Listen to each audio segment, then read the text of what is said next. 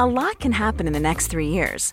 Like a chatbot may be your new best friend. But what won't change? Needing health insurance. United Healthcare Tri-Term Medical Plans are available for these changing times. Underwritten by Golden Rule Insurance Company, they offer budget-friendly, flexible coverage for people who are in between jobs or missed open enrollment. The plans last nearly 3 years in some states, with access to a nationwide network of doctors and hospitals. So for whatever tomorrow brings, United Healthcare Tri-Term Medical Plans may be for you. Learn more at uh1.com. When you're ready to pop the question, the last thing you want to do is second-guess the ring. At BlueNile.com, you can design a one-of-a-kind ring with the ease and convenience of shopping online. Choose your diamond and setting. When you find the one, you'll get it delivered right to your door. Go to BlueNile.com and use promo code LISTEN to get $50 off your purchase of $500 or more. That's code LISTEN at BlueNile.com for $50 off your purchase. BlueNile.com, code LISTEN.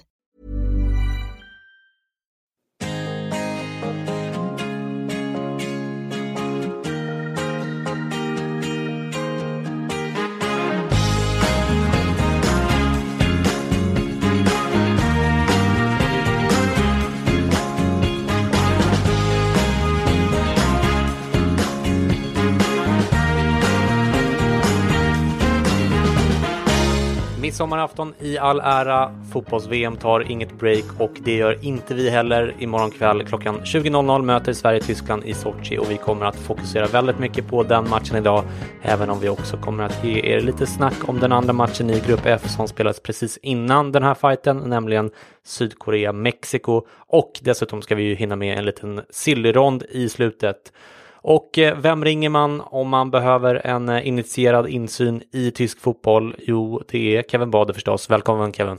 Tack så mycket, tack så mycket. Har du kommit över Mexiko-matchen än, eller har du fortfarande lite förhöjt blodtryck? Jag sa till mig själv, fram till onsdag får jag vara bitter och arg. Sen får jag lägga det bakom mig och sen får jag blicka framåt. Så nu är det bara fokus på matchen. Okej, härligt.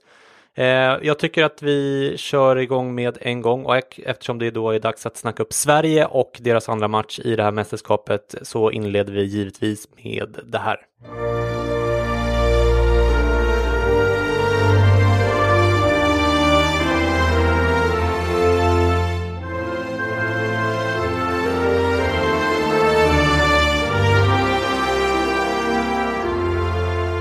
Okej, lite nationalsång för att komma i rätt stämning, och eftersom vi har dig här Kevin tycker jag att vi börjar med en rapport från den tyska pressen. Landslaget har ju haft stängda träningar och stämningen har väl inte varit på topp direkt. Vad skriver man mest om i tysk press? Det var ju först och främst efter förlusten var det ju hård kritik mot laget och hur man förlorade. Nu går mycket ut på att man undrar hur man ska ställa upp och vilka som ska petas och inte petas. Och det har ju då varit framförallt 2 spelare som har pekats ut som de stora syndabockarna, och det är ju Mesut Özil och Sami Khedira. Och det är just där man snackar om vem ska komma in istället. Just det. Har du några andra nyheter från det tyska lägret, typ om Jonas Hector? Är han frisk nu eller vad? Han är frisk. Jag tror det var i onsdag sa de att han är tillbaka i träning också. Så han ska spela mot Sverige om inget konstigt händer. Okej. Och det har ju som du säger spekulerats ganska mycket inför den här matchen kring Jogi Löw och ifall han nu vågar peta någon av de gamla trotjänare. De känns ju nästan sammanfogade på något sätt, de här gamla spelarna och han. Stefan Effenberg och Lothar Matthäus har båda sagt att de vill peta Özil. Effenberg vill se Gündogan och Marco Reus istället för Khedira och Özil. Samtidigt så kommer ju Hector in då, och de flesta verkar överens om att Löw inte vill ändra för mycket och att det kanske då max blir en förändring utöver vänsterbacksplatsen. Tror att han vågar göra mer än så eller vill göra mer än så? Vilka förändringar tror du att han kommer? Jag tror att han, som du är inne på, Löw är en tränare som vanligtvis inte gör större förändringar. Men på grund av omständigheterna tror jag ändå han gör det med tanke på att truppen har en sån stor bredd. Jag tror att Özil förmodligen kommer petas. Jag tror att Reus kommer få spela istället.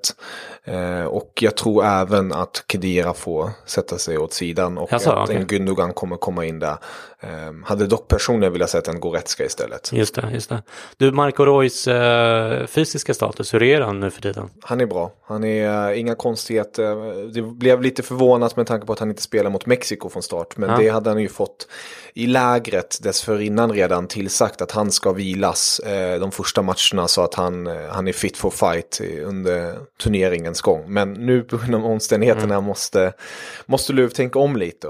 Men har han spelat någonting i Bundesliga i år, Marco Reus? Ja, det har han gjort nu under våren. Han kom ju tillbaka i, nu ska jag säga rätt, slutet januari, början på februari efter en korsbandsskada. Och har gjort det riktigt bra tycker jag. Var en liten tillbakasmäll där på 1-2 matcher under mars månad. Men annars har han varit duktig, stark, snabb och självklart efter alla dessa år av skador, det sätter ju sig, men han har fortfarande den här kvickheten i sig och speciellt också fötterna. Extremt tekniskt. Ja, men du, vissa har ju till och med velat se en trebackslinje med Süle eller Rüdiger utöver Hummels och Boateng för att täppa till centralt, i så fall på bekostnad av Sami Khedira, även om han kanske då inte ens startar ifall det blir fyrbackslinje. Men kan det bli så här, tror du? Det tror jag definitivt. Det är en formation som Löw har spelat med tidigare. Vi såg den speciellt under Confed Cup förra sommaren när Tyskland vann. En uppställning som jag personligen tycker väldigt mycket om med tanke på vad man får ut av den. Vi har en trebackslinje då, skulle jag säga då, med Boateng, Hummels och Süle. På varsin kant har vi Kimmich och Hector.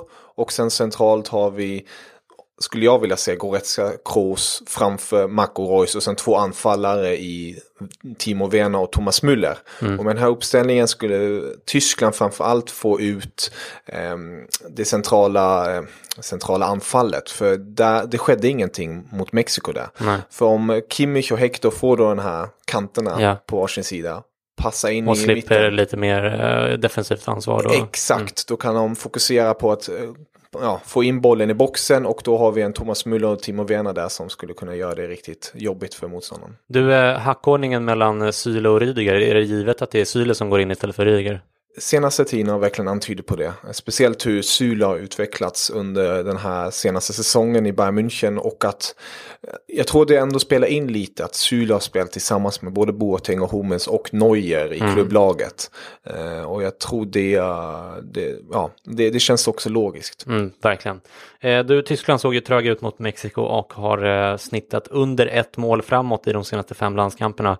Senast kom Reus in 60:e, Mario Gomez kom in i 79:e och Julian Brandt i 86:e. Hur långt in i matchen vågar Löw vänta på offensiva byten om man inte lyckas få håll på Sverige? Och i vilken ordning kommer han att byta in de här bänkspelarna? Nu kanske Reus startar i och för sig, men... Jag tror att han kommer säga till killarna ha tålamod. Vi fick höra Thomas Müller igår i presskonferensen att Sverige är kanske inte lika bra kontringslag som Mexiko, men de har ett block där bak, bokstavligen. Så jag tror Löw kommer säga till killarna tålamod, rulla boll, så kommer luckorna komma slutligen. Så vi kommer nog inte få se ett byte om inte någonting stort händer fram till 70:e minuten, kan jag tänka mig. Mellan 60:e och 70:e minuten, någonstans där kommer nog Löw börja tänka bara okej, vad är nästa steg?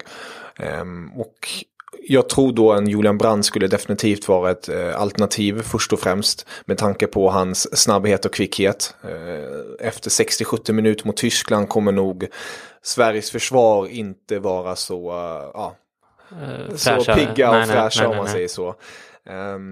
Mario Gomez tror jag skulle först komma i slutminuterna. Självklart är han en bra tagetspelare, men just luftrummet ser lite onödigt att slänga in honom, för det är just där Sverige är som, om man ska se det styrka i försvaret som mest, då är det i luftrummet. Jag tror de kommer försöka vilja hålla bollen på marken så mycket som möjligt med tanke på att Timo Werner är kvick och snabb och att Thomas Müller är en jävel på att hantera helt enkelt. Du, är det en tysk anstormning vi väntar då? Ja, det tror jag definitivt. Jag tror de första 15-20 kommer vara väldigt hård press. Inte tokpress på det sättet att all man aboard, om man säger så. Men lite mer i stilen med att det kommer vara mycket högre tempo i passningsspelet. Någonting vi inte alls fick se mot Mexiko. Det kommer vara mycket aggressivare spel också. För det saknades rejält också. Och att tyskarna inte kommer låta svenskarna få vila en sekund. Så det kommer bli tuffa 90 minuter för Sverige. Ja, absolut. Och om de nu har rättfärdigt pekat ut vår oförmåga att kontra som en svaghet, så lär man inte vara lika rädd för att gå helt offensivt heller, liksom, utan köra fullt ställ från början. Du, om vi istället fokuserar på det svenska laget då, vilka svenska spelare ser man i tysk press som potentiella hot imorgon? Det är ju framförallt då Emil Forsberg. Müller tog även upp det i presskonferensen senast med Emil då. Han är ju bekanting i Bundesliga-kretsen när han har gjort det riktigt bra i Leipzig. Så det är ju självklart en spelare som tyskarna har extra bra koll på. Sen hyllar tyskarna framförallt det kollektiva försvarsspelet då med självklart Granen i spetsen. Men jag tror enskilda spelare är det inte tyskar som pekar ut någon annan än just det är bara Emil Forsberg. Det är Emil Forsberg man känner till. Ja. Du talar man mycket om det faktum att vi faktiskt har slagit Frankrike och dessutom slagit ut både Holland och Italien på vägen till VM. 3 europeiska giganter i nästan samma klass som Tyskland. Pratar man mycket om det i tysk press? Man pratar mest om just Italien-matchen. För just Italien har Tyskland också extra stor respekt för Tyskland har alltid haft svårt mot Italien. Så det är någonting som Löw och killarna har koll på och även stor respekt för. Men som Marco Reus sa också i presskonferensen, vi ska inte vara rädda eller någonting sånt. Vi har det i våra egna händer och det är... om vi vinner de här 2 matcherna, då är vi vidare. Då är vi i åttondelen. Och det är lite så tyskarna tänker just nu. De tänker inte att de är i något hörn. De ser bara möjligheten att det här är våra 2 matcher. De tar vi nu. Samtidigt så är risken ganska liten då att man blir för kaxig och underskattar Sverige. Man känner till Sverige ganska väl. Är det så jag ska tolka det nu? Ja, det tycker jag definitivt. Dessa spelare har varit med så länge och har fått mycket kritik nu inför VM och fick extra mycket kritik efter Mexiko-matchen. Och jag tror nu kommer det inte vara någon kaxighet på det sättet att man nonchalerar. Nu vill man verkligen bevisa världen att vi har gjort ett misstag, nu lär vi oss utav det här och gå framåt. Gud, jag hoppas inte att ni startar med Marco Reus faktiskt. För det känns som Özil vore en drömspelare för svenska. Alltså, vi vill inte ha fart och högt tempo, för då kommer det bli jäkligt jobbigt.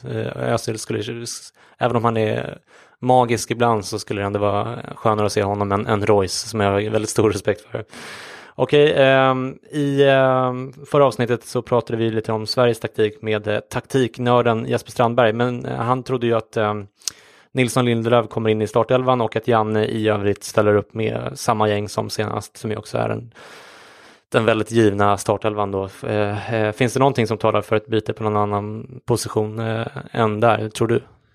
Jag personligen tycker inte det.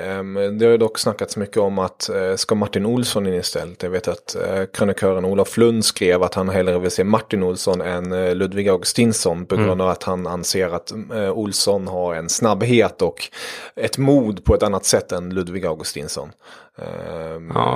Jag vet inte, jag köper inte det resonemanget. Jag förstår alltså, det är bättre med Augustinsson som har erfarenhet från tyska ligan och så vidare, tycker jag. Och alltså Martin Olsson är jättebra, men det vi behöver framförallt är väl stabila, liksom, kloka spelare, och där tycker jag Augustinsson är mer åt det hållet, även om han hade en väldigt dålig första match här. Jag skulle väl personligen, alltså om jag fick formera det svenska landslaget, skulle jag personligen vilja se Ludvig Augustinsson som vänsterback, men sen Martin Olsson som vänstermittfältare. Peta antingen Berg och Toivonen och sätta upp Forsberg som en släpande anfallare och sen ha en ensam anfallare uppe. För att jag anser att Sverige kommer behöva ställa in sig på försvar. Det är inga konstigheter, jag tror alla är medvetna om det. Och har Martin Olsson och Ludvig Augustinsson på varsin kant som är hårt jobbande, och sen på andra sidan har vi då Lustig och har Sverige då Lustig och Claesson som försvarar, så kan man ha Forsberg i sin bästa roll då, centralt enkelt sagt. Och om Sverige kommer då på kontring och Forsberg är där och möter en Hummels eller Boateng eller Süle, då är, om man ska hitta en svaghet, och så har man Martin Olsson och Viktor Claesson som blåser på kanterna. Precis, då, om man ska hitta en svaghet, då är det då det här centralt precis mellan mittfält och försvaret, att hitta sidledspassningarna där så att tyskarna kommer i obalans. Janne bytte ju in Hiljemark i 71 senast, Kiese Thelin i 77 och Gustav Svensson i 81 när vi mötte Sydkorea. Så det var i någon mening alla defensiva byten, eller i varje fall inte offensiva då i första hand. Jimmy Durmaz, Guidetti och Marcus Rodén blev ju alla kvar på bänken trots att det offensiva spelet hackade betänkligt. Nu hade man ju en 1-0-ledning att försvara i slutet. Jag skulle tro att vi får se åtminstone 2 av den här trion av mer offensiva alternativ i matchen mot Tyskland ifall Sverige ligger under, vilket vi ändå får utgå från tyvärr. Hur tror du att Janne tänker här, Kevin? Jag tror definitivt att en Durmaz kan slängas in om nu Sverige skulle ligga under. Samtidigt tror jag Sverige kommer, och Janne framförallt kommer vara försiktig med hur han vill ändra matchbilden. Vi säger nu att Tyskland leder med 1-0 eller 2-0. Och det är ungefär 30-20 minuter kvar. Jag tror inte Janne vill riskera alldeles för mycket heller att släppa in för mycket beroende på hur matchbilden ser ut. Men med tanke på att Sverige fortfarande kan gå vidare även om man förlorar och vinner då mot Mexiko, då tror jag han kan avväga lite bara ska vi försöka hålla tätt bakåt men ändå forcera fram, eller ska vi gå all attack? Och jag tror all attack kommer vi nog inte få se från Sveriges del. Nej. Du, om Tyskland torskar den här matchen då och ryker, avgår Jogi Löw omedelbart då? Eller? Jag tror att Jogi Löw... Det är en svår situation med tanke på att Jogi Löw och det tyska fotbollsförbundet har ett väldigt starkt band. De har byggt det här tyska landslaget ihop och hela den tyska satsningen. Han skrev precis på ett nytt kontrakt till 2022 där han även meddelade att han älskar att jobba med unga spelare och ser fram emot att komma med nästa generation med bland annat Kimmich och Timo Werner i spetsen. Så det låter som att han inte kommer göra det? Alltså jag tror ändå, det beror på, alltså, om Tyskland skulle åka ur gruppen tror jag definitivt att han skulle nog vara öppen till att avgå själv gentemot hela den här situationen.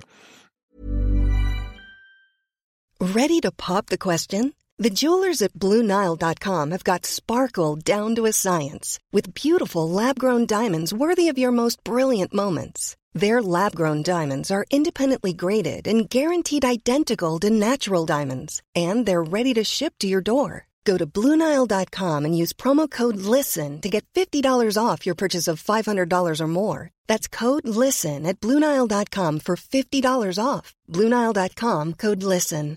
Hey, it's Paige DeSorbo from Giggly Squad. High quality fashion without the price tag. Say hello to Quince. I'm snagging high-end essentials like cozy cashmere sweaters, sleek leather jackets, fine jewelry, and so much more. With Quince being 50 to 80% less than similar brands. And they partner with factories that prioritize safe, ethical, and responsible manufacturing. I love that. Luxury quality within reach. Go to quince.com/style to get free shipping and 365-day returns on your next order. Quince.com/style. Here's a cool fact. A crocodile can't stick out its tongue.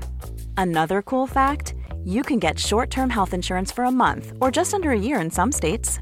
United Healthcare short-term insurance plans are designed for people who are between jobs, coming off their parents' plan, or turning a side hustle into a full-time gig.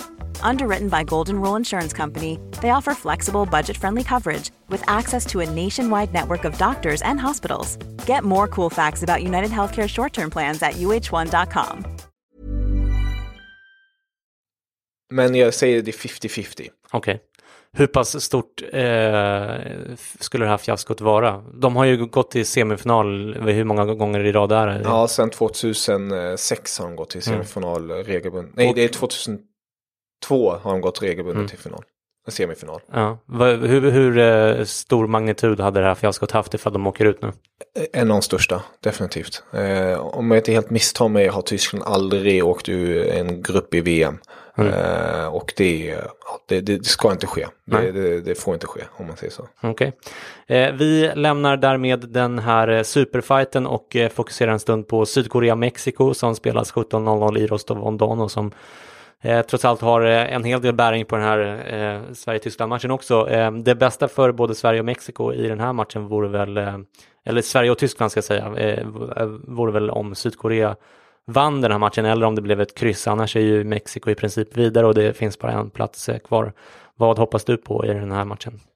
Ja, jag skulle tycka det var riktigt kul om Sydkorea tog 3 poäng. Jag har dock väldigt svårt att se att det ska ske. Sydkorea är en av de mindre bra nationerna i det här VM-mästerskapet. Men självklart ska man inte underskatta. Men om man ser på det som Mexiko presterar mot Tyskland, ändå om det är en annan matchbild vi kommer få se, så har jag väldigt svårt att se att Mexiko ska tappa alla poäng. Oavgjort tror jag ändå att det kan ske. Det har skett större skrällar i den här turneringen. Ja, oavgjort känns ju aldrig långt borta i det här VM:et hittills. Alltså det är ju Brasilien har fått oavgjort, Frankrike hade oavgjort länge, Argentina, så att nej, men det är väl det vi får hoppas på helt enkelt, att Sydkorea lyckas grinda till sig en pinne. På skadefronten så skadade ju sig Sydkoreas vänsterback Juho Park mot Sverige och missar resten av VM. Det här är en spelare som har gjort ett par matcher i Dortmund i Bundesliga och 44 matcher för Mainz. Samt vunnit 2 schweiziska ligatitlar med Basel, där han också gjort 8 Champions League-matcher.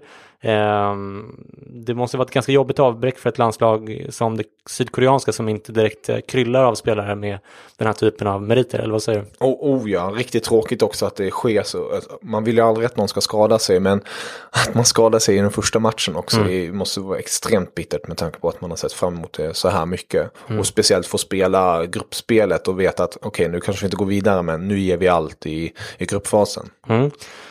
De har redan ordinarie vänsterbacken Kim Jin-soo skadad och senast bytte de in Kim Min-woo som främst är en mittfältare, som jag har förstått saken, och som aldrig har spelat i Europa. Allt det här är ju lite killgissande vi håller på med här när det gäller Sydkorea, men det är så här jag har läst mig till i alla fall. Mexiko har inga skador vad det verkar som och är ganska stora favoriter på oddsmarknaden dessutom. De står i 1,66 som vinner i den här matchen som det ser ut just nu. Och därmed lämnar vi den här matchen och gör plats för det här.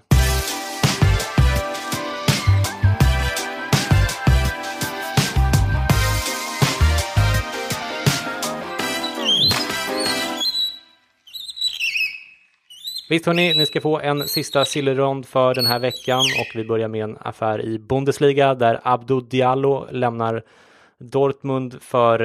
Mainz för Dortmund för 25 miljoner euro ungefär. Det verkar som att Dortmund nu kommer att släppa Sokratis Papastotopoulos till Arsenal när de har fått in Diallo. Vad tänker du om den här affären? Varför gör Dortmund en dubbelaffär av det här slaget? Jag tycker det är rätt så intressant affär med tanke på att, nu vet jag inte om jag uttalar rätt, Diallo har gjort det väldigt bra i Mainz, varit regelbunden där, speltid hela tiden. Med tanke på att Mainz åker ur känns som en naturlig flytt att man plockar till sig en av de bättre spelarna från laget. Just med Sokratis, varit en ledare i försvaret för Dortmund, anser dock inte att han är en topp 10 mittbackar i världen. Så det är självklart, det är självklart negativt för Dortmund att man förlorar en sån spelare, men jag anser att ändå laget har så mycket bra spelare kvar. Vet du vad det snackas om för summor för Sokratis? Nej, jag har inte sett konkreta summor, men jag kan inte tänka mig att det är mycket högre om man jämför då kanske en Jerome Boateng som ryktas bort från Bayern München mellan 50 och 60 miljoner euro. Yeah. Så tror jag att det rör sig om kanske 30-40 någonstans där med euro miljoner. Men är den här Diallo, är han betydligt yngre än Sokratis? Eller? Han är nu ska jag se, jag tror han är yngre i alla fall det. Så Dortmund har ju ett rykte om att vilja ha in yngre spelare. Förädla dem. Och sen har vi en ny tränare i Dortmund också, i Favre, som är extremt duktig på att hantera unga talanger och även spelare i allmänhet. Så jag tror Dortmund kommer bli riktigt intressant att följa kommande säsong. Nu kom du ändå in på Jerome Boateng. Jag hade inte tänkt upp det idag, men vi gör det ändå. Vad är det som händer där? Det är så att Boateng har sagt att han skulle kunna tänka sig en ny utmaning. Han har ju spelat i Bayern München nu väldigt länge. Har ett förflutet i både City och Hamburg framförallt. Men nu när han är, jag tror han fyller 30, om han inte har redan fyllt det, skulle vilja ha en ny utmaning. Och Bayern München har sagt att de kan tänka sig sälja honom för rätt pris då, och då betyder det 50-60 miljoner. Och Boateng har sagt att han helst vill gå till Spanien. Har dock visat stort intresse från England. Manchesterklubbarna, både City och United vill ha honom, sägs det, och PSG. Så vi får se, det känns som att inget är ristat i sten ännu. Men Bayern är i alla fall redo på att sälja. Och en sån bra spelare, trots kanske skadehistoriken, vill nog inte storklubbarna missa. Nej, men bara att han går ut och säger en sån sak, det är väl ett ganska stort statement i Tyskland, eller hur? Där man inte säger saker om man inte menar dem på något sätt, eller? Precis, alltså jag tror han skulle aldrig gå ut och försöka nu höja lön eller någonting.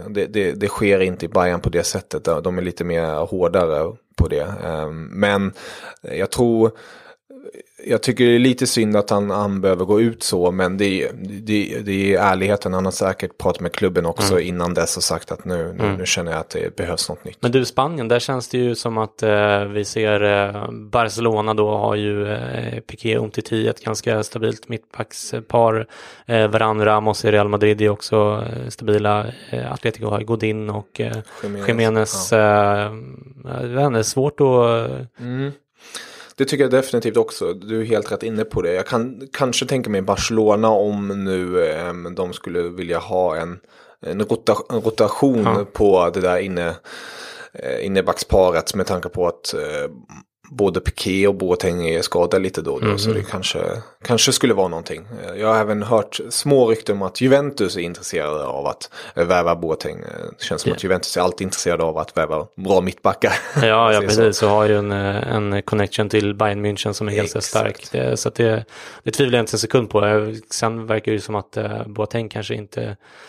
framförallt har tänkt sig Spanien då, uppenbarligen, och i konkurrensen med England blir det svårt med lönen för Juventus kanske, men jag ska absolut inte utesluta en sån affär såklart. Det har ju skett tidigare. Vi fortsätter. Gonzalo Guedes har gjort en riktigt fin säsong i Valencia, men tillhör ju fortfarande PSG. Valencia vill ju behålla honom, men PSG har kniven mot strupen och behöver pressa ur så mycket pengar som möjligt ur den här affären med tanke på FFP och så vidare. Och Valencia har ju inte samma finansiella muskler som till exempel Liverpool, som sägs se den här portugisen som backup ifall Nabil Fekir-affären skiter sig fullständigt. Jorge Mendes är Guedes agent, och därför ryktas det om Wolves även, som ju är ny uppflyttad i Premier League och köper allt som rör sig just nu. Hur tror du att det slutar till slut för Guedes? Svårt. Jag skulle ju personligen vilja se honom i Valencia, att han får stanna där då. Jag tycker han har gjort det bra. Jag tror det också kommer ske. De kommer hitta någon lösning, tror jag. Ändå om Liverpool är intresserade av honom, om nu Fekir affären inte går in, men jag tror på det. Guedes har ju varit riktigt dålig faktiskt i de första 2 matcherna för Portugal. Jag misstänker att PSGs ledning har tyckt att det var lite jobbigt. Det här är ju snarare ett tillfälle där han ska spela upp sig och få typ United att gå in och lägga 100 miljoner för honom liksom. Det hade ju passat om perfekt, men nu kanske de får nöja sig med en Valencia-lösning till slut. Du, den 16-åriga talangen med det tveksamma namnet Willem Goebbels har gått till Monaco. Innan vi går vidare, Goebbels, är det ett vanligt namn? Nej, jag känner inte till. Jag känner ju till namnet självklart, men inte något så här. Så det är inte som Johansson? Nej. Okej, han har gått till Monaco i alla fall för 20 miljoner euro plus vidare försäljningsklausul från Lyon. Mest känd är denna Goebbels för att han var den första spelaren född på 2000-talet som spelade i Ligue 1 under säsongen som gick nu. Den här affären kommer bara veckor efter att franska ligan har sålt sina tv-rättigheter rekorddyrt, där Canal Plus har blivit av med rättigheterna. De har haft dem i evigheter där. Numera är Ligue 1 den 3:e mest lukrativa ligan i Europa vad gäller tv-rättigheter. Franska ligans rättigheter kommer numera att gå på 1,15 miljarder euro årligen, precis efter Bundesliga som kostar 1,16 miljarder, men fortfarande långt efter Premier League givetvis som kostar 1,66 miljarder euro per år. Den här Goebbels-stilen känns ju logisk ur det perspektivet. Hur tror du att den nya tv-dealen kommer att påverka transfermarknaden från franska klubbarna framöver? Jag tror definitivt att det kommer gynna dem och om de förvaltar det rätt och gör sin produkt så attraktiv som möjligt, om man nu ska prata om produkter här, så tror jag definitivt att det kan höja statusen rejält. Men då måste de också lagen prestera ut av Europa. Vi såg nu Marseille i Europa League-finalen som är väldigt bra. Reklam för Ligue Ö. Jag tror det måste att PSG också måste lyckas bättre i Champions League, så tror jag det kan pumpa på det ordentligt. Den främsta förklaringen till det här priset, eller de två stora förklaringar som jag har sett i alla fall, det är främst kanske att det blev en budgivning mellan Canal Plus och jag tror att det var Mediapro som är spanskt mediehus som köpte rättigheterna till slut. Att det var en liten prestigegrej att de verkligen spände musklerna här, men också givetvis att Neymar spelar in mycket där. Jag, alltså, personligen, för jag tyckte att det lät lite osannolikt bra för rättigheterna till Ligue 1 som jag personligen då, det är mycket tyck och smak, men jag är ganska ointresserad av Ligue 1 som produkt liksom. Det tilltalar inte mig. Och nu höjdes priset med 60% där, men det är väl någonstans där förklaringen ligger. Ja, det känns ju logiskt, speciellt då med Neymar och hela den karusellen, att det måste ligga någonting i det. Sen är det ju alltid så att PSG ryktas om att de ska köpa ännu en stor stjärna. Det har ju ryktats om Ronaldo jättelänge och hit och dit. Så ja, man vill kanske hålla den ligan i sitt skåp så att man är redo om något skulle ske.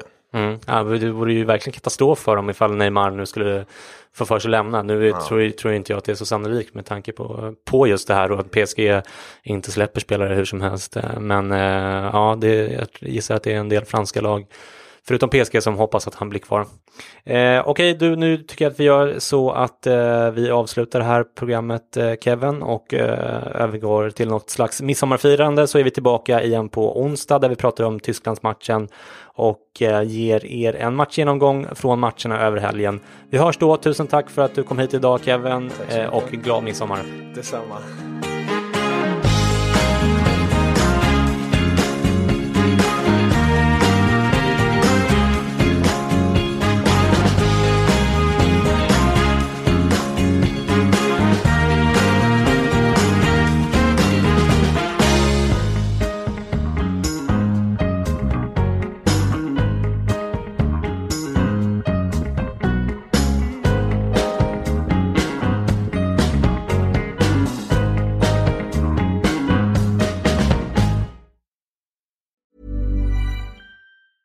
Cool fact, a crocodile can't stick out its tongue. Also, you can get health insurance for a month or just under a year in some states. United Healthcare short-term insurance plans, underwritten by Golden Rule Insurance Company, offer flexible, budget-friendly coverage for you. Learn more at uh1.com. Imagine the softest sheets you've ever felt. Now imagine them getting even softer over time. That's what you'll feel with Boll & Branch's organic cotton sheets. In a recent customer survey, 96% replied that Boll & Branch sheets get softer with every wash. Start getting your best night's sleep in these sheets that get softer and softer for years to come. Try their sheets with a 30-night guarantee. Plus, get 15% off your first order at bollandbranch.com. Code BUTTERY. Exclusions apply. See site for details.